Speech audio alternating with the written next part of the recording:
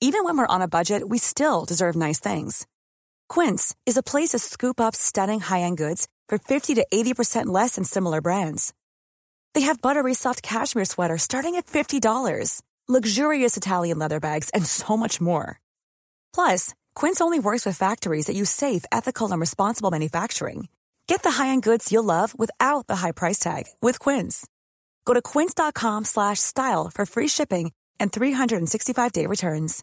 Cool fact, a crocodile can't stick out its tongue. Also, you can get health insurance for a month or just under a year in some states. United Healthcare short-term insurance plans, underwritten by Golden Rule Insurance Company, offer flexible, budget-friendly coverage for you. Learn more at uh1.com.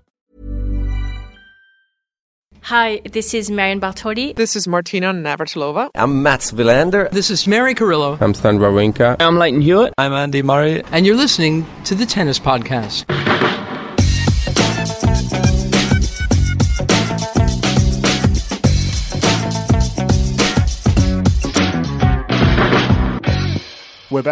We're back, and we're in Catherine's flat, and it's the morning, and Matt's got a hot drink, which tells you that he hasn't recovered from the corrupting that we subjected him to during the Australian Open. And we haven't recorded a tennis podcast in person for a couple of weeks when we were together for the Australian Open. Is everybody over jet lag? Yes.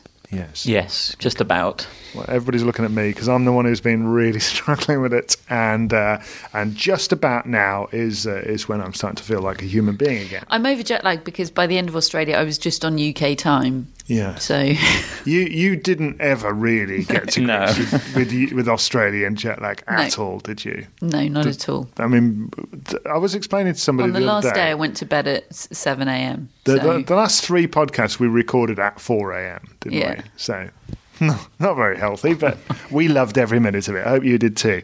We also, of course, as our most recent podcast, recorded our interview with Marion Bartoli, which we've had some just lovely messages about. And it's, I mean, I hope we did a decent job. I think we did, but the reason so many people were getting in touch was because her story and the way she told it influenced, impacted, affected so many people who listened to it. And I thought it would. I thought when we asked her for the interview that we might get an incredible interview. I still didn't think it would be like that.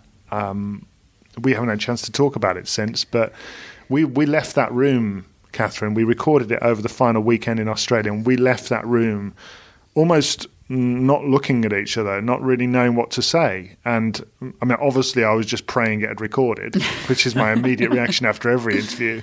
But yeah, I felt pretty choked once or twice during the interview, but you just want to let her carry on and tell her story. And I think she just did it so beautifully. And it was lovely, I think, for everybody who might have wondered about her to get the real story. Yeah, what a woman she is. All the best interviewees, the best stories are at once extraordinary and completely ordinary, aren't they? She is completely extraordinary and her story is completely unique, or largely unique. Not many people have won Wimbledon. Certainly not many people have won Wimbledon in her sort of circumstances, and yet it's completely ordinary, it's and relatable and human. It was just the most powerful, moving combination of the ordinary and extraordinary, and I think she's a heck of a woman. And I worked with her for a long time, and that was the first time I really felt like I was getting to know her, and it was a joy, privilege. Matt, you heard it, and I think you liked what you heard as well, didn't you? Oh yeah, it was one of those interviews that at one point made you tear up, and then at another point you found yourself laughing. And those are two such strong emotions, and she brought out both of those sides in her story. The way she talked about it, incredible. And I really felt like there was so much I didn't know in that interview, so much that I learned, so much that people would have learned, because it was like hearing it from her for the kind of first time in her own words like that, in such depth. Incredibly powerful. I also think, she's a very extreme version of this, but I think she's an example of how every player and every person who walks around has got a story of their own. And, not everybody shares everything that they go through. Now, tennis players and people like that are in the public eye, we know a certain part of them, and she talked about the Instagram culture of today's players and what you know against what you don't know and what you think you know. And I was struck that she had won Wimbledon the same year as Andy Murray had won his Wimbledon, and so much gets talked about Murray, and yet she retired straight afterwards, and her story has been one that people have been confused by since then in retirement, and she's been part of that because she was unable to understand what was happening to her and would tell in interviews an alternative version of events until she discovered herself and was able to recover and eventually led to our interview. But it struck me that for so many years people have almost wanted to turn a blind eye to Marion, not wanting to look her in the eye because of it's such an uncomfortable subject to talk about. And I'm just really pleased now that you see her on the circuit again with a really great role coaching a current player, and she's got so much to give, also in the broadcast booth as well. It was just really lovely to have her company for an hour. Yeah, she's a smart cookie, isn't she? She's so intelligent. That's what struck me the most. To be that fluent in a second language. I'd be able to say anything in a second language. The level of fluency, but with such a thick, charming French accent still. Oh. Yeah, getting your personality across in a second language is one of the hardest things to do. Absolutely. Rather than just coming out with stock phrases that and yet she's able to. I feel like if she'd done that interview in French, she would have said the same things. You didn't feel like there was any language barrier at all. She's completely able to break through it. It's incredible. Yeah. So, Marion, last week, if you haven't heard that interview, go and have a listen. We're really pleased with how it Pierce came Brosnan's out. listening. Yeah. You should definitely go and have a listen. Well, Pierce is regular. So. All former Bonds. Yeah. They're listening. Go and listen. That are still of this world. So that if you're behind on the episodes, which is not that many. All Bonds, go and listen. Somebody else who's making a return, Kim Clijsters, is due in action later today for the first match of her latest comeback. It is her second comeback, isn't it? And she's going to be playing Garbiñe Muguruza. Initially, she was due to play Kiki Bertens, and then Bertens won the title in St. Petersburg and has decided not to go to Dubai. It's an incredibly quick turnaround. We're sitting in Catherine's flat at the moment with Amanda Anisimova up against Barbora Strycova, and then later on it's Clijsters' return. So we're not going to be able to talk about it because it's not going to have happened before we finish the end of this show. But so what we'll do is we'll have a watch of it and talk about it next week. But I've really enjoyed seeing her. The video shots that I've seen anyway of her just being around and just somebody who just looks as though she just loves it.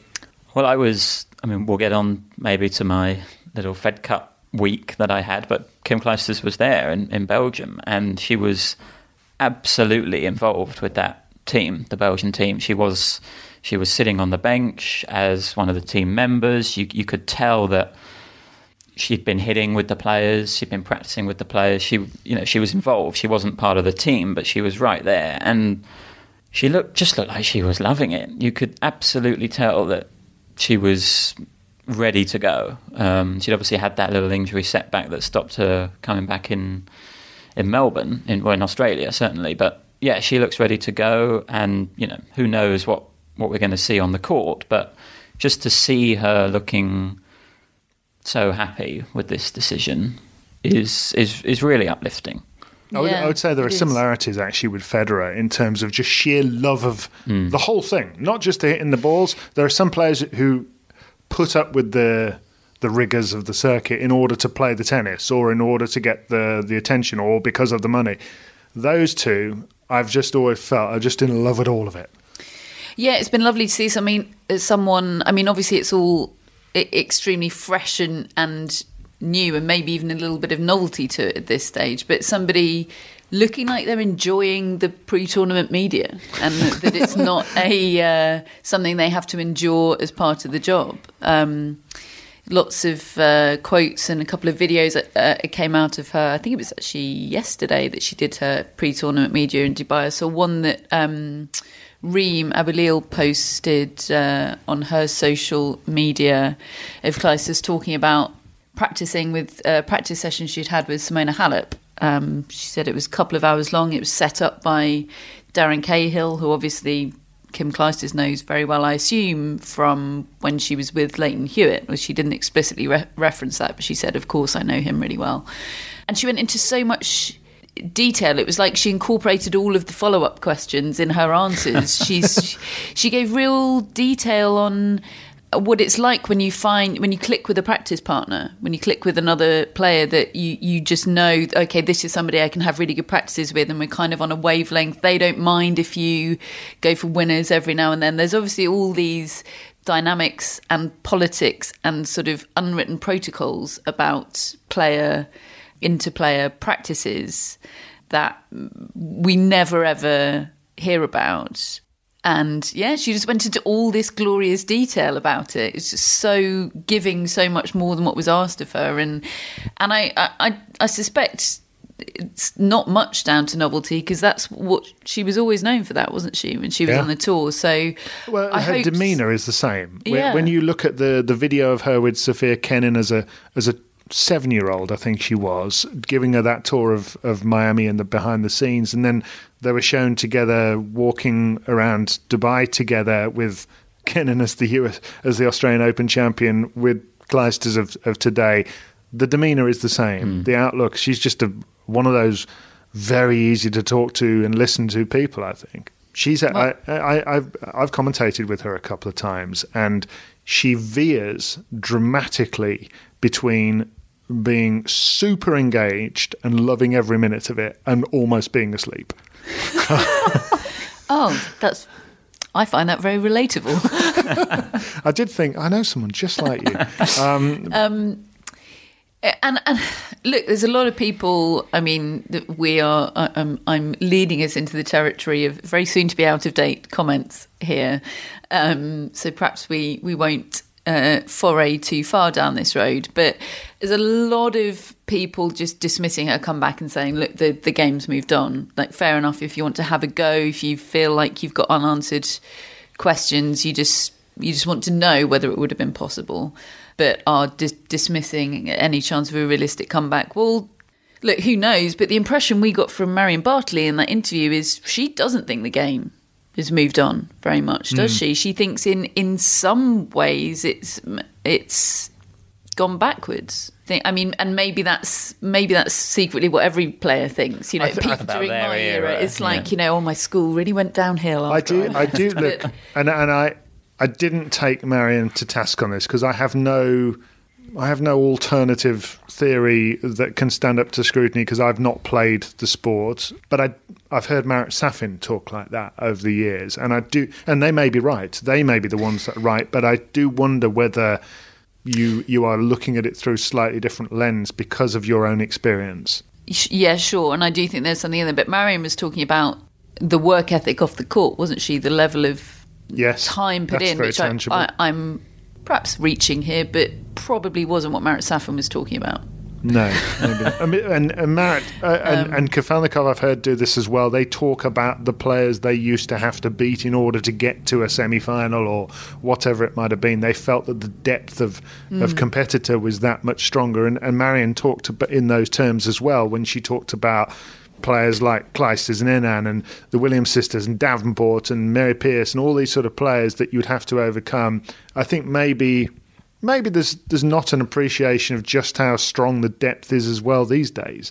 But the work ethic side of it, I definitely feel, I mean, that's what Marion felt very strongly about. She can compare like for like because she's seeing both. But as regards Clijsters is concerned, I'd be surprised if the ball striking has moved on to a point where she can't cope. I really would be surprised about that because she hit a big ball. It wasn't like Leighton Hewitt, who, relatively speaking, looked like he was just playing with a different arsenal of weaponry. I think we don't know about a movement until we see a play.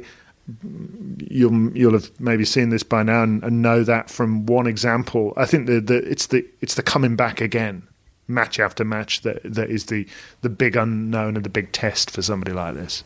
Yeah, I can't imagine that it's going to be the Clijsters that we knew from both of her previous stints with, because you associate Clijsters with some of the purest ball striking, but also doing the splits and reaching balls that nobody else could reach. Even if she'd carried on playing, she probably still wouldn't have that movement at 36, is she now? So I'm expecting it to be a different Clijsters, but the one thing I think will still be there is the ball striking. And if we're, again, soon to be out of date tennis news, but Muguruza actually strikes me as possibly a slightly better match to have first up. It could just be a pure ball striking contest, and if Muguruza plays well, she'll win. But if she's a bit off and you've no idea you don't really know what to expect from Muguruza on any given day. Whereas Bertens, you feel like you've really got to beat Bertens always. She brings a consistent level all the time. It's an interesting first match. Not surprised that Bertens has pulled out. I mean, that is a hell of a tough journey, isn't it? I've seen players in the past do well in St. Petersburg and go straight to Dubai, and the temperature differences and the acclimatization is just hellish. Right? And there is this new rule on the WTA Tour where you're allowed what's called something like an excused withdrawal, where you're basically allowed to withdraw from an event with tiredness or with fatigue or because you're just playing the week before, rather than having to make up some injury that you've injured your foot or something when you haven't really. That's sensible. Which is a completely intuitive, logical rule, because everybody is in agreement that it's completely legit to withdraw from an event in these sorts of circumstances like Bertens is, and it makes a mockery of the situation that fake injuries have to be created to do so. So that seems really logical. I also think, it's a completely legit withdrawal aside from this, but I don't think Bertens would have loved playing Clijsters. All that attention on that match, the sort of circus that would have gone with it, that is not Kiki Bertens' style at all. She just wants to play tennis and have it be about the tennis. And neighbouring countries, she would have grown up with Kim Clijsters as the poster girl. And I think she said that as much. She said it had always been a dream of hers to play Clijsters. Yeah. Which could have been a wonderful experience, but it could also be quite stressful. Yeah. So you said you saw her at the Fed Cup, Matt. This was you in Belgium, arriving to be picked up by a driver who declared himself to be a tennis podcast fan, having heard your voice. Yes, it was very surreal. It took him a little while. He picked me up at the station and we talked through the station, got to the car park, we're in the car. He sort of said, "What do you do?" And I said, "Well, I work in tennis." And he said, "Yes. Hang on a minute, I know your voice." and then he got his podcast app out, while he was driving, to proudly show me tennis podcasts in his app. That legal? No offence, listener whose name we seem to have forgotten. He was lovely, and he had been one of the drivers at the Antwerp tournament last year, and he'd actually picked up Andy Murray from the airport. Did he recognise his voice? He did, yes. So I think I was very underwhelming in comparison. Doesn't sound like it. But he did just say what a nice bloke Andy Murray was as well, like asking him questions about him, and what's the weather been like, how many years have you done this, driving the cars in Antwerp. He was really struck by just how down to earth Andy Murray was. He's going to be telling that same story, Matt, about you to the next high-profile person that he drives. It's not what he told me. Matt Roberts. Matt Roberts is really high maintenance. Doesn't ask me anything about me. No. Actually, on that subject, I think of the top players that I know, male players, Murray and Federer would be the ones I would expect get into every courtesy car, pretty much, and would do that, and would ask about the driver and the city and the tournament and how things are going. That's my experience of them as individuals. Interesting and interested. Yes. Is what they would put on their dating profiles. Oh, yes. I've never had one of those, so I don't know about that sort of thing. Right. The match you saw, the tie you covered, was Belgium against Kazakhstan. What was it like? This was basically a playoff to get into what is now the new finals in Hungary, in Budapest, next month. So, and it was Belgium who won it. It's still February. Is it? Let's... All right, 2 months' time then. Wish our lives away. I'm waiting for spring. There's a daffodil out there on your I'm window clinging box. to it for dear life. It's a lovely little daffodil. Hope. There's only one. It's miniature and struggling, but it's there. It is a bit droopy, isn't it? I mean, it looks like it's come out because there was one day of sun. Yeah, and then Dennis Storm happened. Dennis. Yeah. Oh, Storm Dennis has happened, folks. We've had a rough couple of days. Anyway, where were we? Yes, 2 months' time is the Fed Cup finals. What was this tie like? Yeah, so this was one of the 8 qualifiers that were going on to get into the new Fed Cup finals in Budapest. It was my second ever Fed Cup tie. I did GB Kazakhstan last year. I seem to be Kazakhstan correspondent. Excellent. Did you have some more Yulia Putintseva. Did you get some Peas in a more pod. bicep kissing? Oh yeah, and racket throws and stomping. It was great. Awesome. My biggest regret of Australian Open 2020 is that I missed Collins Putintseva. I think we can get a Fact. recording. That's my single biggest regret.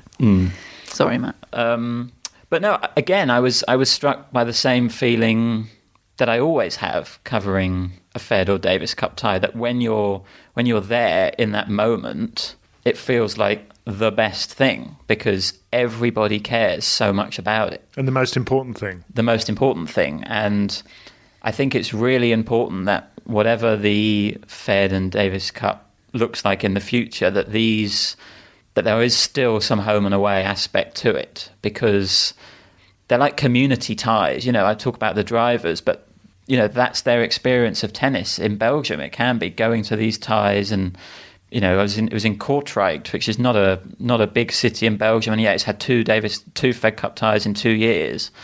It's just a way of getting tennis to more people, I think, and yeah, it was great fun. I was there for the ITF, so I was writing rather than podcasting, which was a different personal challenge. He did very well, folks. I've read his stuff. He did. It's really good. Have a look.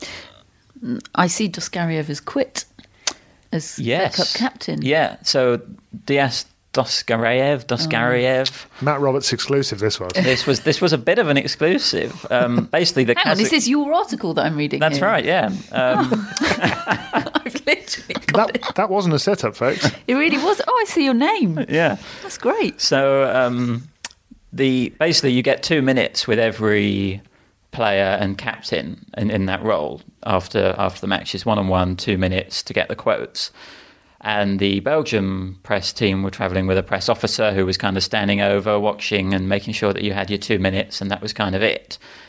Kazakhstan rocked up without any kind of press officer, and their captain, the former captain, Diaz Doskariev, is an amazing talker. He's completely fluent in English, and he just loves talking about it. You ask him one question, he talks for 3 minutes.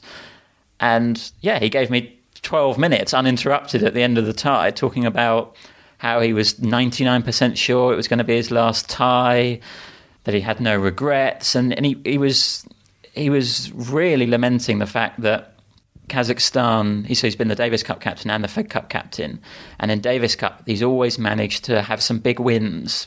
They've beaten Switzerland, they've beaten Czech Republic, but he's never quite been able to do it with the Fed Cup team. They'd lost 3 playoffs, including that one to GB last year, and now they lost this to just not quite get over that final hurdle. And he just sounded like he'd done all he could really with that team, and he's a really impressive bloke. And he's now going to be replaced by Yaroslava Shvedova, who was coming back into the side anyway She hadn't played for 3 years after giving birth to twins, Who are called... who are amazingly are called, I think, Mirka and Stan. Were they born in 2016 during the ATV finals? Shvedova of Golden Set fame. Yeah. Yeah. She. For anyone who doesn't know, she beat Sara Errani for the loss of 0 Poor points. Sara Errani In a set. being on the wrong side of that at Wimbledon fact. 2013, I think it was. Yeah. So she's now going to be the playing captain. But yeah, it was just really interesting to hear someone like Doskerev talk about being in charge of a nation like Kazakhstan, which he says the hardest thing is getting a sense of belonging in that competition. You know, they're a relatively new nation in tennis, and they turn up at these events, and they're always the underdogs.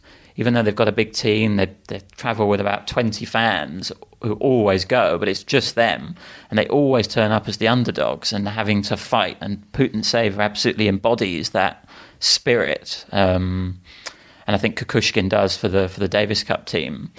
But yeah, he's leaving, and yeah, he just gave me 12 minutes just talking. Lovely, isn't it?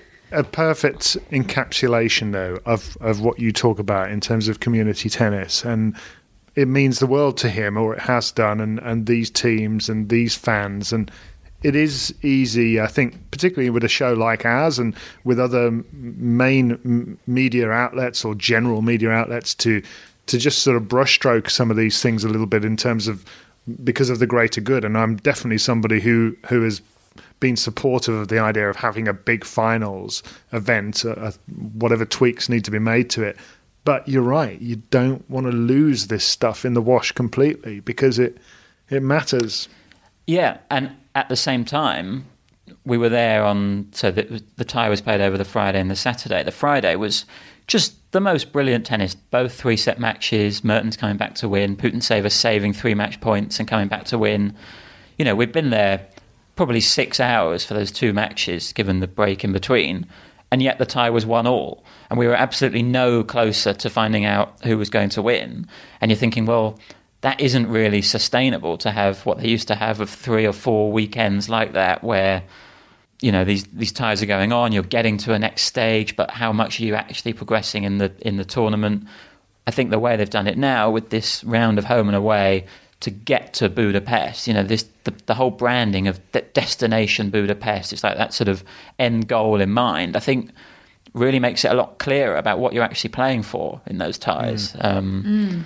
And that was, you know, all the captains were really talking about how much they wanted to get to Budapest rather than just the next round in the competition, which could be anywhere against anyone. At least now you know. It's much easier to follow. We had the ultimate extreme of that, of course, last year in that tie that we referenced. Exactly. That Britain finally had won one of these playoff ties, and we're going to get into what was then Fed Cup World Group 2. And turns out that it didn't matter at all because of the way they rejigged the whole thing. And Jo Konta and Katie Boulter had played incredible tennis and pretty heroic tennis in order to drag Britain over the line in that tie against Kazakhstan. It was great scenes on TV. I was commentating, had a whale of a time. Didn't end up meaning anything, really. And then they played their playoff tie, neither of which featured, or neither of those 2 players playing in it, Konta and Boulter, because Boulter had a very, very serious back injury. She had a stress fracture to the back pretty much straight after that tie and didn't play again all year last year and didn't play this tie. Konta has had a knee issue. She decided not to play either.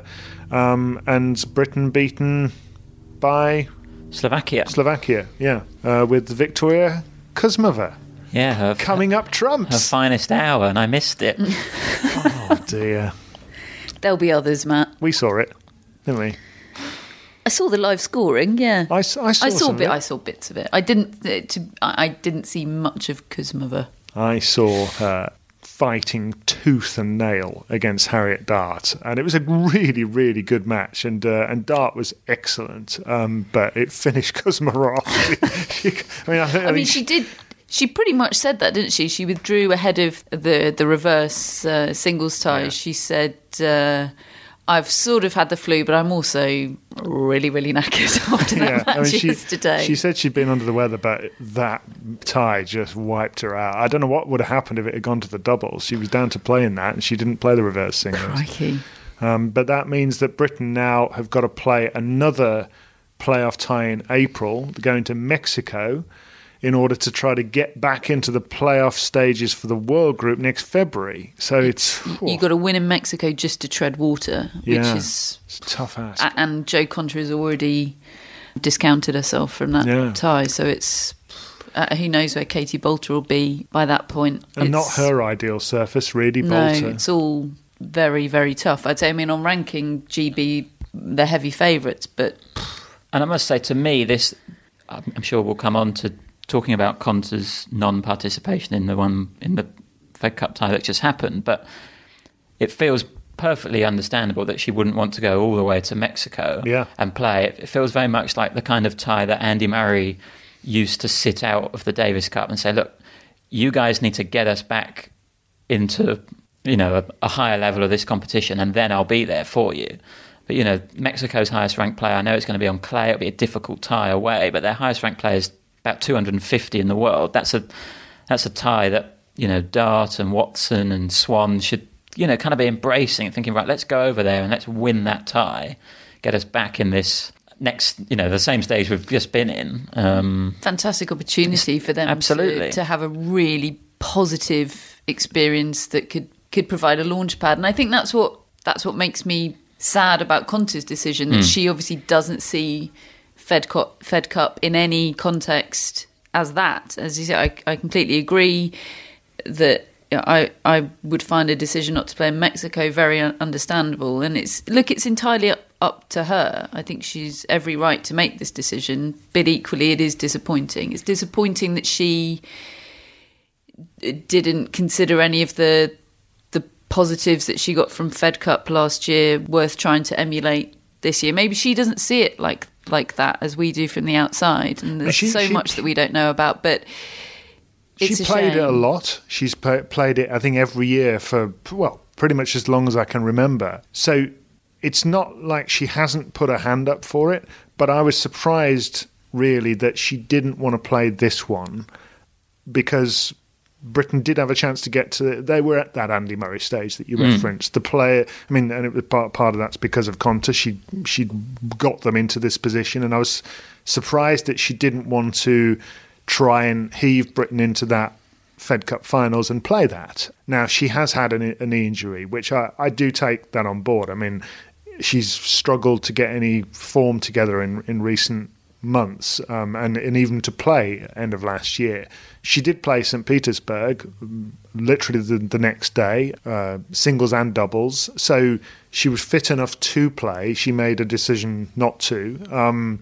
Now, when I asked on social media what people thought, virtually everybody said it's absolutely fine. Her decision is entirely up to her, which it is. But hang on, you asked in pole vault form a binary choice. I didn't ask a pole vault, actually. I just sort of... You gave it wasn't either or. It was a binary choice between understandable decision and disappointing. It's friggin' both.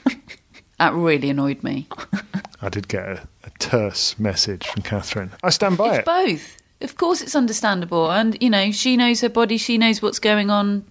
She thinks that's best for her. She knows better than me. But it's really disappointing. And I think Anne Kjothavong's comments after that tie in Bratislava were quite interesting, because she referenced what you were saying, Catherine, about how it was disappointing in the fact that she doesn't see what Fed Cup did for her season last year. Between January and April last year, Konta was not having a particularly good season, and then she went on to have her best Grand Slam summer in terms of her results in Paris, Wimbledon and the US Open, and it felt like it was kick-started by what she did in Fed Cup. And Kjothavong kind of mentioned that and said, look, I completely understand that, she needs to kind of put herself first, but playing Fed Cup might actually help her personally, help her singles Why does putting yourself career first necessarily mean not playing Exactly. Fed Cup? You're obviously, not... you don't get ranking points, do you? You don't, no. But I take the point. I was in Bath, the tie in February last year, when she was at a low ebb and she rebuilt her confidence through that particular run of ties. And we'll probably never know deep down how she feels. But of course, while Fed Cup was happening and GB were losing to Slovakia, she lost first round in St. Petersburg to Oceane Dodin, she's not a good loss. That, with all due respect to Dodin.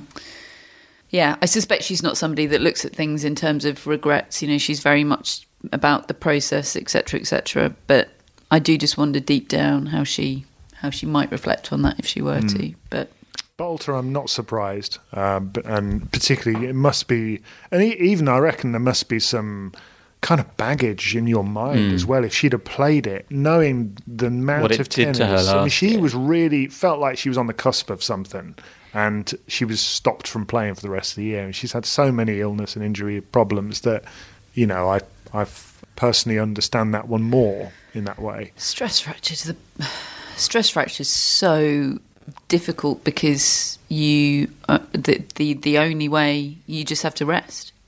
I mean, I doubt she'd have been able to do any kind of hitting or even gym work for at least 6 weeks. I mean, in terms of momentum and so on, that's a nightmare. America won, but it was a heck of a tie. Oh, fantastic wasn't tie. it? They won 3-2. This was the United States against Latvia. They won the first two rubbers comfortably. In their team, I mean, they had the new Australian Open champion Sophia Kenin. They had Serena Williams back. They had a doubles team with Bethany Mattek-Sands on. They got Alison Risk in reserve. They got Coco Gauff on the team. I mean, incredible team. Went 2-0 up. And then, and this is in the States. And this was, celebration time, they thought. And then suddenly Ostapenko comes back. Ostapenko beat Kenin. And then Sevastova beat Serena Williams. Serena's first ever loss in Fed Cup, and I think she'd been playing it since the late 90s. She was 15 wins in a row, and Sevastova beat her at home. It was incredible from Sevastova, and she had to win to keep the tie alive. And just a packed crowd. I think they were playing in Everett, just a packed stadium. This amazing atmosphere. Where is Everett? Washington State. Oh, right. Northwest. Okay. I don't know. I've got nothing to contribute to the geographical conversation. I think I could be, that could be wrong. Okay. Based on the time zone, it was definitely west. Catherine's got the phone out. So the doubles, it went to winner-take-all doubles, and it was one-sided in the end. Bethany Mattek-Sands coming out with Kenin and winning it. And that's a slightly established doubles pair. They've played together before, haven't they? Because what does Mattek-Sands call Kenin? Peter. Yeah. Which was I still can't get my head around that. I'm not a fan of that. It seems really confected to me. She just wanted to give her another name because she couldn't decide between Sophia and Sonia. It's neither apt nor witty. I like it. It is in Washington State. First time Washington State had ever hosted a Fed Cup tie. Oh, well done.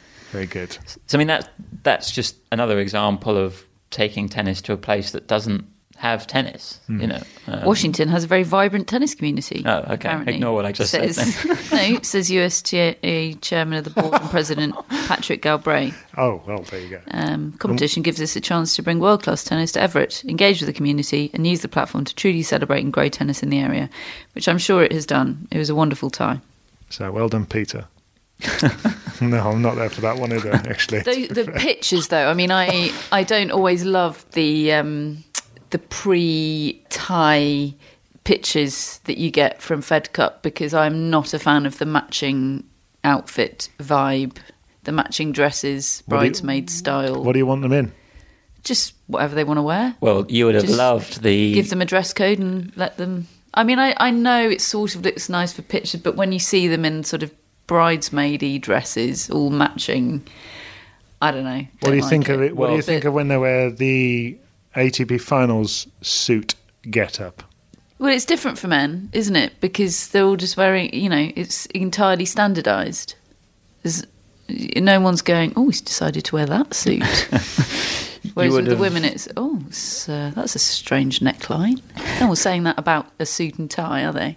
But if you're all wearing the same thing, nobody's saying that either, are they? Yes, they are for women. Right. I'm trying to get my head around it. I think it's not necessarily that they're wearing dresses, it's just the uniformity of it. And of course there is more scrutiny on what women wear than what men wear. Yeah. And it just, I don't know, just looks... Didn't you say there was a hoodie arrival at yours? Yes, Matt? the Belgium-Kazakhstan official dinner. Only pictures are available of the Belgian team because the Kazakh team turned up in jeans and hoodies. It wasn't. I don't believe it was some kind of statement. It was literally that they didn't know that they were supposed to be wearing anything smart. Right. And yeah, there were no pictures of them at all. I saw one that someone had taken on their phone. And yeah, the captain, Doskarev, was in his suit, and all the players were just in, jeans and hoodies. Thinking about it, the ATP finals have always had this uniformity. Yeah, but they? they're allowed to wear their own suits. No, they don't. They do. No, they don't wear matching suits. suits. Sometimes they've worn exactly the same suits. Google this then. This is the Catherine Googles things and reads it out. Like podcast. as if they were the FA Cup final football team going out onto the pitch. They've often had that get-up. But there is more uniformity in suits in general. It's just not. I was just comparing it to the WTA finals where they don't do that, where they just wear what they want. With a dress code. And nobody looks at those iconic photos and goes, "Oh, that looks a bit messy." They're all wearing what they like. I mean, okay, they're not a team. They get very scrutinised, though, don't they? Yeah. Welcome to being a woman. I'm just learning, learning as I go. On air. Right, okay, well, Catherine Googles.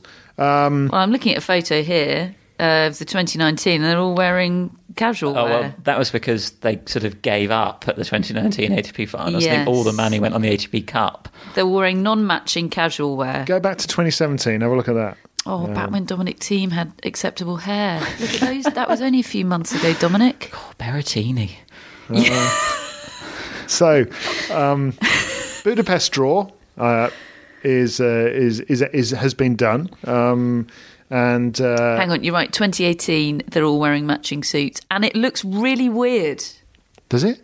Yeah, I mean, not as weird as some of the Fed Cup photos, but it looks really weird. It looks like sort of a photo of some sort of choir. I do think it would be more interesting if they weren't in the same gear, actually. Wouldn't that be more interesting? Yeah, because the biggest interest, was it 2 years ago when Zverev turned out without any socks? Yeah. With his suit. I mean, this is the most boring photo ever taken. It's just a bunch of white men in the same suit standing with a trophy.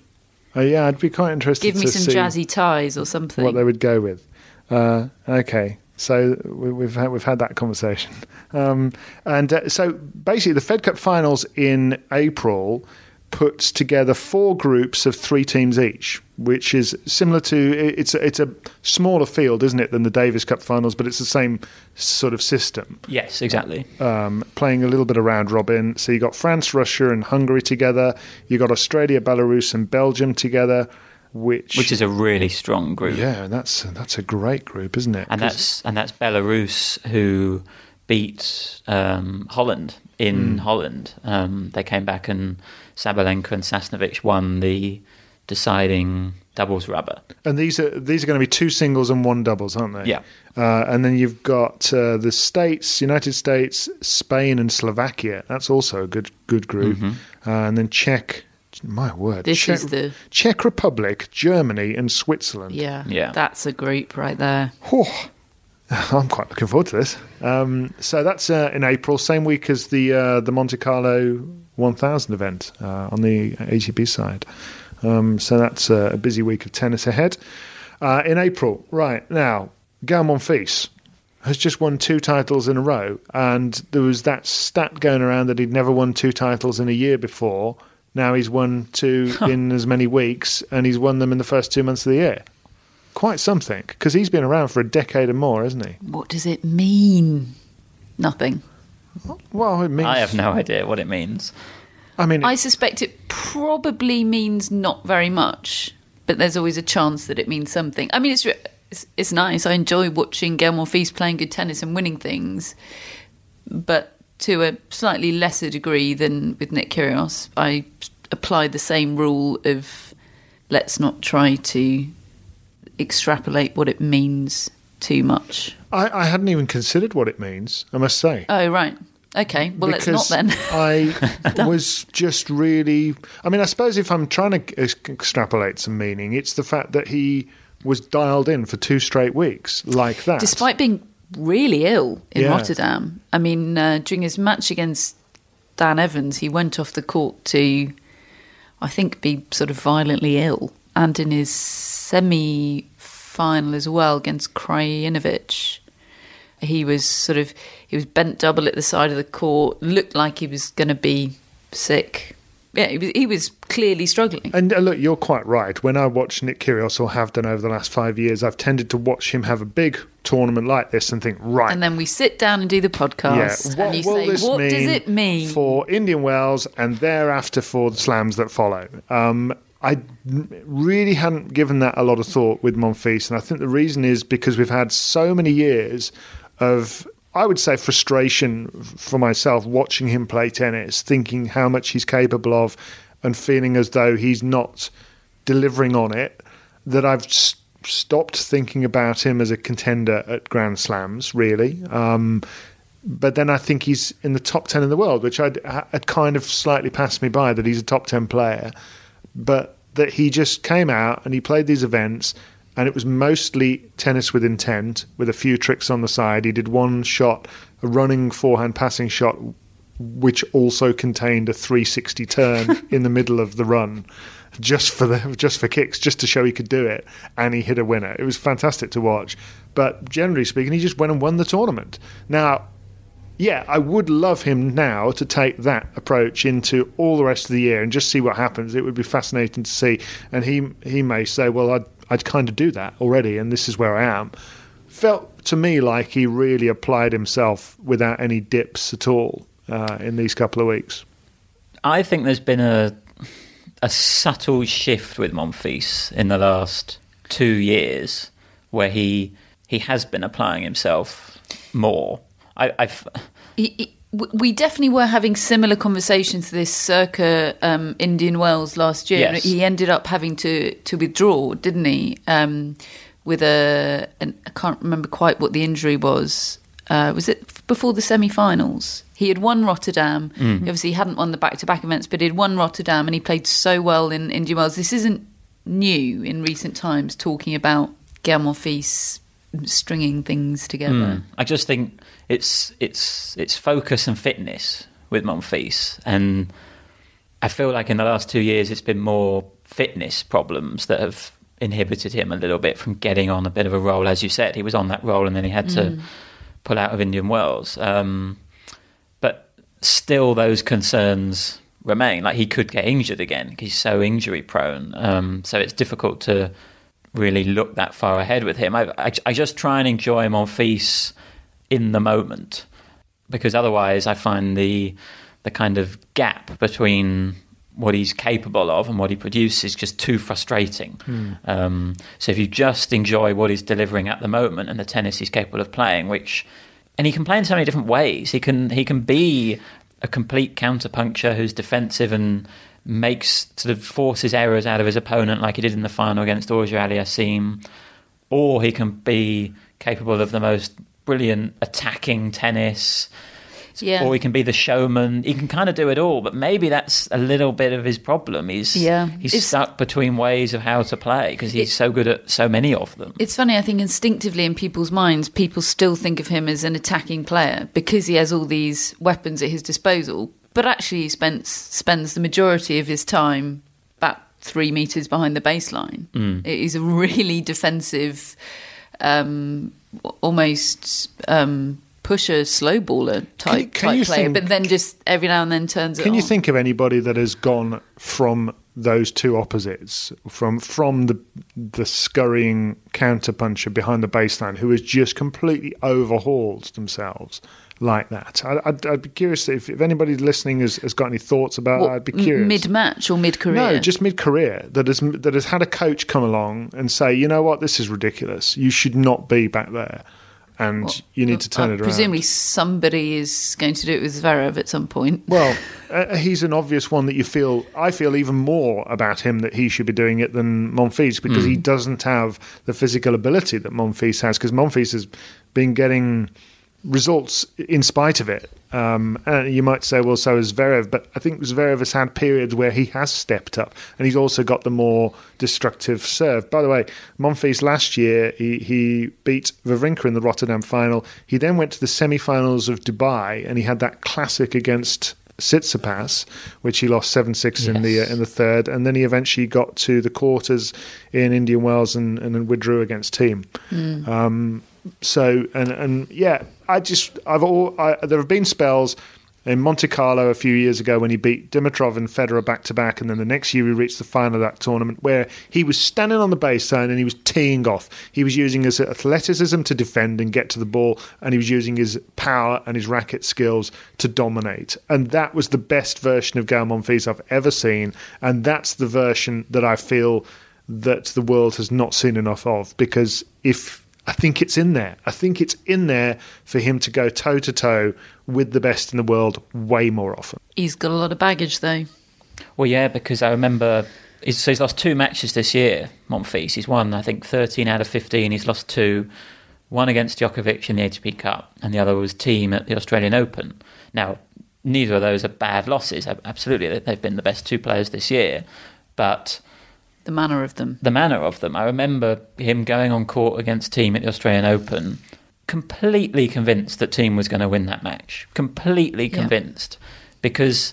we shouldn't feel that way. No, because Monfils should be a disruptor, but he's not really in those big matches, because you know how he's going to play, and the top guys can deal with that.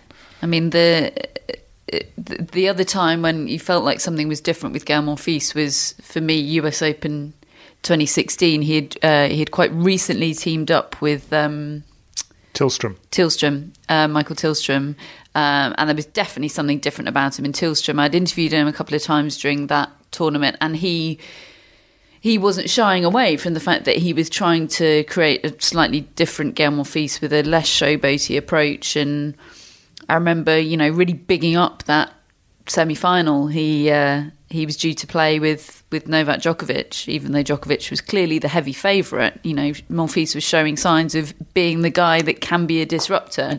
And it was a Djokovic that looked quite vulnerable, that absolutely. Tournament. It was a strange tournament, sort of all round. That's the one where he lost to Wawrinka, wasn't it? Yeah, and he hadn't he won 2 of his matches, one with a walkover, one with a retirement. Yeah. Nothing about him was convincing. Absolutely. And it was one of the weirdest tennis matches I've ever seen. And that was a guy that walked on court thinking, I obviously don't have a chance to beat Novak Djokovic. I've got to do something weird. And he admitted it early on in his press conference afterwards. He said, early on, I realised I was playing properly and look where I was. So I thought I'd try something different. But he panicked after 2 games. Yeah, and it was from the outside commentating on it. It was, no, you don't, mate. You do it. You can take this guy on, and he didn't believe it. It was so strange, and such a message about how he feels now. I mean, and that was 3.5 years ago. How he feels against these really top guys. There's a lot of baggage there. I also think, just on the tournaments he's won there, they're good tournaments. And Rotterdam, I think, is it's one of the longest standing tournaments. It's a great run tournament, but how many miles can you put on the clock, especially when you're getting a little older like he is? To then play Indian Wells and Miami, which are probably pretty hard on the body and hard on the knees and all that. How much have you got to then bring out when you get to Roland Garros, or when you get to Wimbledon, or when you get to the US Open? It's just, that's one of the challenges that these guys face. And he and Tsonga, I think, similarly have excelled at these sort of tournaments over the years, and maybe there's just not room for all of them. Don't know. One bloke who has got himself a win as well for the first time in a year and a half, and only the second time in his career, is Kyle Edmund, who's won the New York Open. an ATP 250 event, which is, it's not a big event, but it had people like Milos Raonic in, it had John Isner in.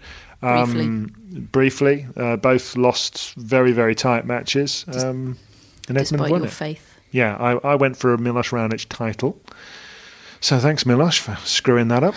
And Kyle Edmund came out of nowhere and won the title. So well done to him. And it's quite a big moment for him, really, because he's had a really rough 12 months.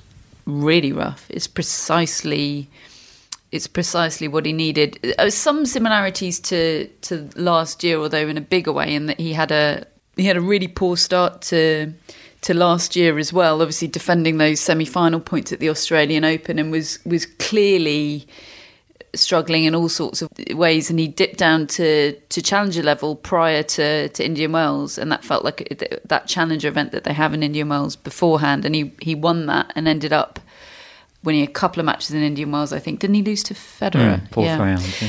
And it was, and obviously, the rest of last year didn't pan out as he hoped. But it was the same sort of feeling of Kyle Edmund needs to regroup somehow, just dip down, get some wins, rebuild the confidence, and just reset. And he had to go to challenger level to do it last year. This year, it's obviously at a relatively small event, but it feels mentally of the same kind of significance, because we know how much of a confidence player Kyle is. I mean, it's very, very clear to everybody. So this feels big. We know what he's capable of. We also know his limitations, but he's a Grand Slam semi-finalist with an enormous weapon in that forehand. Well, when you consider that we've just been talking about Gael Monfils and their Grand Slam achievements, their top Grand Slam achievement is the same, a semi-final. And I think you can never just brush off winning an ATP title. It's a big deal. Someone like, we talk about how well Dan Evans has been playing over the last couple of years. That's still something that he hasn't done. Felix Auger-Aliassime. Kyle Edmund's now got 2. That's very impressive.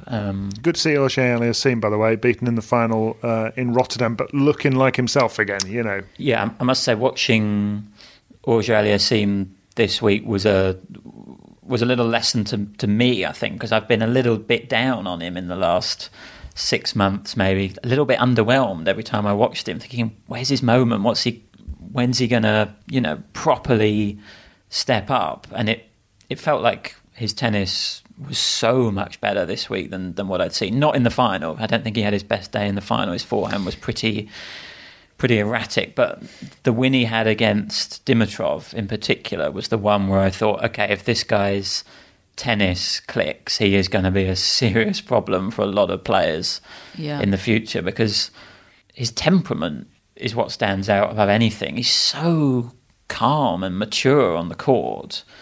Plus, he's got extraordinary speed and defensive skills, especially on the backhand.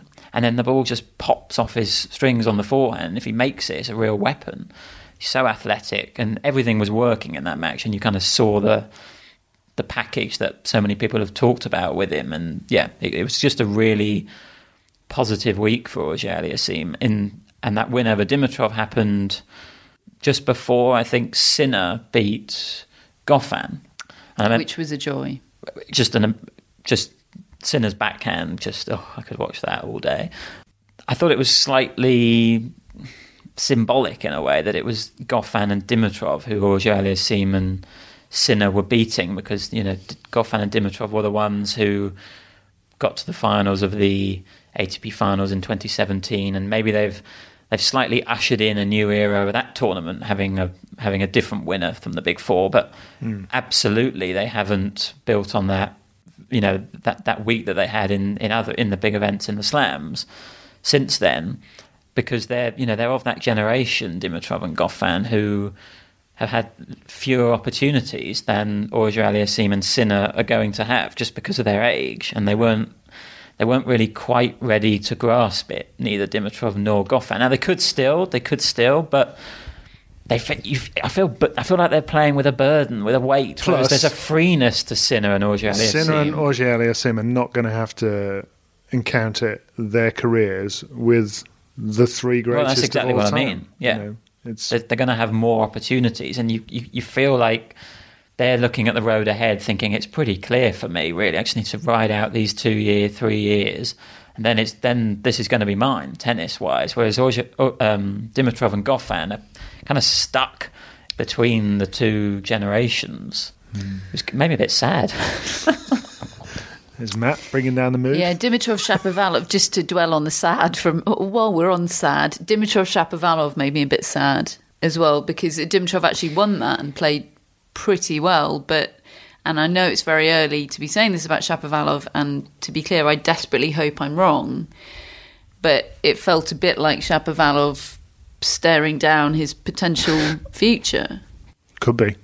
Possible. I mean, he was playing junior tennis again.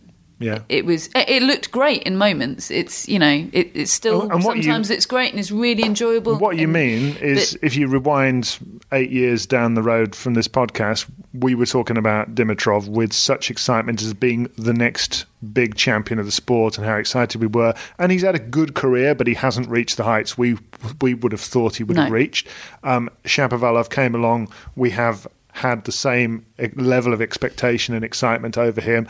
And we're not sure yet. We don't know whether he will be able to do it or not. But yeah, I mean, there are similarities with him and Dimitrov in the way they carry themselves. I have the same concerns in terms of, is that chip missing? That tennis IQ, problem solving, shot selection chip. And I really, I still think Eugénie's a good appointment. I still think there is fruits to come from that appointment, or hope there is. But it does alarm me that I still, moments aside, I still am not sure he's a better player than he was 2.5 years ago. And that's not good for a 20-year-old. Yeah. I'd say I'm hanging on to the last 3 months of last year. And how much better he looked. Am I doing recency bias? I'm thinking of this as I hope so. I'm thinking of this as a blip. Okay. Because I feel more comfortable with that. I hope you're right. But I don't know. This is David's optimism versus Catherine's pessimism, episode number 482. Actually, it's 640 something that we're on the podcast. I'm sure there have been odd episodes in there when I've been uncharacteristically optimistic. There are actually, yeah. Sometimes I've just looked at you as though, what's happened? She on? Hey, it's Paige DeSorbo from Giggly Squad. High quality fashion without the price tag. Say hello to Quince. I'm snagging high-end essentials like cozy cashmere sweaters, sleek leather jackets, fine jewelry, and so much more. With Quince being 50 to 80% less than similar brands. And they partner with factories that prioritize safe, ethical, and responsible manufacturing. I love that. Luxury quality within reach. Go to quince.com/style to get free shipping and 365-day returns on your next order. Quince.com/style. Quality sleep is essential. That's why the Sleep Number Smart Bed is designed for your ever-evolving sleep needs. Need a bed that's firmer or softer on either side? Helps you sleep at a comfortable temperature? Sleep Number Smart Beds let you individualize your comfort, so you sleep better together. J.D. Power ranks Sleep Number number 1 in customer satisfaction with mattresses purchased in-store. And now, save 50% on the Sleep Number Limited Edition Smart Bed for a limited time. For J.D. Power 2023 award information, visit jdpower.com/awards. Only at a Sleep Number store or sleepnumber.com. This edition of the Tennis Podcast is sponsored by Tennis Channel, and Tennis Channel Plus is the place to watch the French Open. They've got every court live, and you can watch on your phone or on your smart TV in HD. Sounds great. There's genuinely nothing I like more than watching multiple courts with matches everywhere. And can I just sit and watch Court Says in Longland all day? You sure can, David. Wherever the stories are, the rivalries emerge and the generations clash, you can watch it all with daily live coverage beginning on Monday, May the 20th. Be there when it happens by subscribing to Tennis Channel Plus to stream daily coverage of Roland Garros. Use promo code TennisPod20 for 20% off your annual subscription. Incidentally, Kyle Edmund also won the tournament on the same day or 24 hours after. One of the less suitable videos was posted about him, or that he featured in on the New York Open website on their Twitter feed, and they were very active on social media. And I mean, we know from Queens, it's not easy to sort of make a buzz, if you like, about a tournament out of nothing. I mean, obviously Queens has got a more history and more standing, etc. But there have been some ideas we've come up with that have not worked. Some have been great, like Vuk interviewing players last year, and some probably weren't so good. This one was a shocker, and some of their videos were quite good. I saw one with Milos Raonic and a puppy, which was quite funny. But this one with Kyle Edmund playing some kind of Tinder game really didn't work. Asking anyone to do snog, marry, avoid with women's tennis players. Asking Kyle Edmund to do that is an anxiety dream. I physically can't make it through the video. No, it's every bit as excruciating as you're imagining. He didn't look like he really wanted to make it through either, to be honest. I'm so sorry for And then there was the great moment at the end where he's looking around. So what have I just been part of there? They did a big funny at the end where one of the snog, marry, avoid candidates was the female interviewer. So there was the awkwardness of him clearly not knowing her name. I think that was the punchline. I think I got to that bit. Combined with the just generalised awkwardness of the whole situation. I mean, I don't know whether I am admiring of the fact that they got to the end of that edit and thought, yeah, we'll put this out. There were, obviously time and everything had gone into it, but yeah, it probably should have hit the cutting room floor, I think. But and Kyle still won the tournament, so well done, Kyle. Well done, Kyle. For dishing it out on court. Right, anything else that I'm forgetting? St. Petersburg. Oh yeah, I mentioned that briefly. That Kiki Bertens didn't win it. Kiki Bertens won it. We had a shocking week on the prediction side. Incidentally, if you want to see next week's shocking predictions, sign up to our newsletter, which you can see the link to in our show notes right now, and you'll get it straight to your inbox with our picks for the week, and they'll be wrong, completely wrong, because that's what we do here. Yes, but Kiki Bertens beat the very much rising Elena Rybakina, who is... Yes, that Doskariev is very excited about. He is, yes, because she's recently, I think in the last couple of years, got her Kazakhstan citizenship, which means I think from next year she'll be eligible to play Fed Cup for Kazakhstan. But meanwhile, I think she's climbed 170 spots there or thereabout in 52 weeks. If you go back to this time last year, she was about 196. Now she's top 20, I think. I think she might be the player that I thought Kuzmova was. He's already written her off. No, in that game... I thought Yastremska was the player you thought Kuzmova was. No, but I think Yastremska's got even more in her game. Style comparison. Do you actually think you might have got the wrong person when you said Kuzmova? Do you think I did with Petra Did you mean somebody else? No, I meant Kuzmova. I was just wrong. Oh, okay. I was trying to give you an out there. No, I'm happy to admit I got that horribly wrong. Okay. But she's just had a moment. But yes, true. Rybakina is an incredible ball striker. Like, she hits it a ton, and yet she's got better movement than Kuzmova, I would say.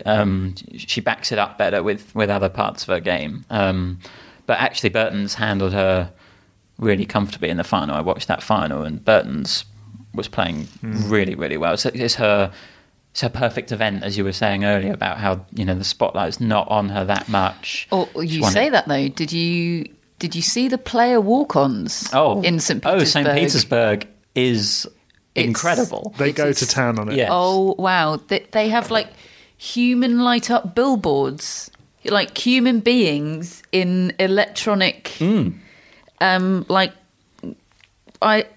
There isn't a word for it because it's so weird that accompany the players onto court. And Kiki Burton's doing that is so great because she's so clearly not into it in any way. Like, she won't make eye contact with anyone involved. Yeah. So she's just forced to stand next to this sort of robotic light up person. It's extraordinary. And then the trophy ceremony seemed to involve some characters from The Handmaid's Tale. Well, in the men's version last year shut. was when they had Anastasia. Oh yes, yeah, and throughout the whole tournament at the change of ends, they have a jazz band, sort of just casually playing a jazz version of Andy Williams' "Can't Take My Eyes Off of You." Oh, it's really great. It's really great. Excellent. So well done, Kiki Burtons. Who? Yeah, and especially impressive to come back straight after losing the decisive doubles in Fed Cup to go straight to St. Petersburg and win four matches, I think. Yeah, really good. Good effort. Magda Linette won the title in Hua Hin in Thailand, and she beat someone I've genuinely never heard of in the final. Yes, who beat Chong Wong, who was my wrong prediction for the How week. could you not have predicted that Leonie Kung of Switzerland would beat Chong Wong, Matt? Well, appalling. I can't explain myself. What was the other tournament we didn't cover? It was Casper Ruud winning in Buenos Aires. That's his first big win, isn't it? His first title, and he's now overtaken his dad, Christian Ruud, who for a career high ranking. Showing how old I am, I remember being on the tour with him in the 90s, late 90s. But February is one of those times where I believe there are more ATP and WTA events in February than any other month. I think of February as a bit of a slight down period for tennis after the Australian Open, before Indian Wells, Miami. But actually, you're just bombarded with these tournaments. There's a lot happening every week, but none on of the it ATP fits side. into any sort of arc. narrative. It's like second Monday at Wimbledon. It's too much. All over the shop. Yeah, Rio is happening this week. I presume Dominic Thiem is there. He is, yeah. Yeah. Obviously. Okay. I don't think Thiem should be losing a match on clay this year to anyone other than Nadal. Agreed. Oh, dear. I know that seems... That's a bit harsh. But... No, I mean, surprises can happen, but surprises can happen. He should be very disappointed with any clay court losses to not Nadal. The fact that he's never won a Masters on clay... I mean, I know Nadal sweeps them all, but there's been one or two where he's beaten Nadal and then not won the Masters event. I think now he needs to... I think that shows how things have changed with this era of domination by these players, though, because, when I remember back to the 90s and the 2000s where you had clay court specialists and there were a pool of them, and, until Nadal came along, there were loads of winners. There were some multiple winners, but you didn't go into any clay court season thinking one player would dominate, let alone two like that. And I think of the guys that have been battling out these tournaments, and Christian Garin and Guido Pella and all these sort of players from either Spain or Argentina or wherever it might be who are comfortable on clay. That's where I would have my doubts that Thiem is just going to be able to sweep all before him. But you're saying you think he should be able to? I think he should be able to. Yeah. I think he's ready now to step into that role as absolutely the guy who's winning clay court tournaments if it's not Nadal. Very interesting.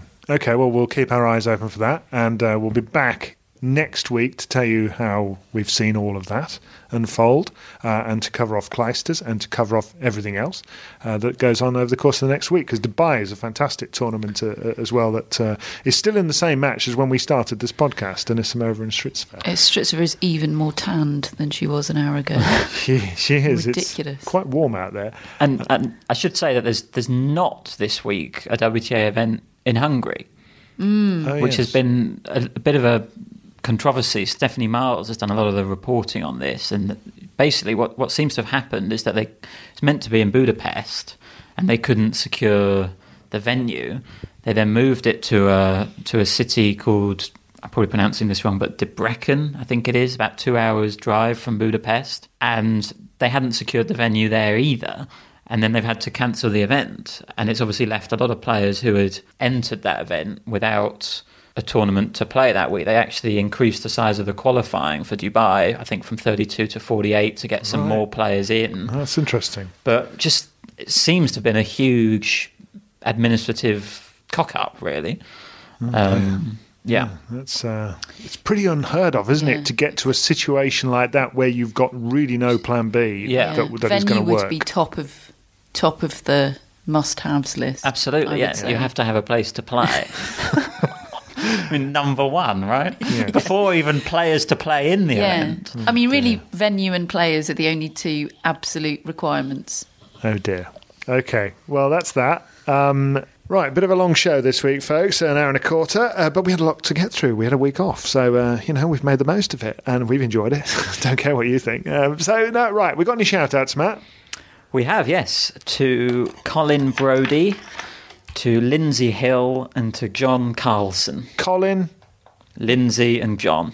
Colin, Lindsay and John. Thank you all for backing the Tennis Podcast. You get your shout-outs here on the show. Thanks. Anybody else who has backed us at that level, which is basically £100 for the year, in our December just gone Kickstarter to crowdfund the Tennis Podcast for a year, thank you. You're going to be getting your shout-outs if you haven't had them yet. Those of you that have paid for an intro, you'll be getting those as well. We're just organising ourselves at the moment, so you can send your intros to the show into us, and we'll put those on at the start. But everybody that's supported us this year, thank you very much. That's what's enabled Catherine and Matt to come to Melbourne. It's all the plans that we've got for the year. That's how we fund it all. So thank you. Right, now, I think it's time for us to go. And just to say a big thank you to our mascot, Butler, who's our wonderful dog. Catherine's face lighting up with the mere mention. It's how I can just guarantee cheering you up. Butler's great. Butler's great, yeah. I was actually... I've looked at a lot of pictures of Butler this weekend because my mum is preparing her portrait of him, and he is majestic. Fantastic. He does good photo. Majestic Butler, yeah. Regal, even. Awesome. Right, okay. So we will be back next week with another edition of the Tennis Podcast. Thank you for listening, and we'll see you then.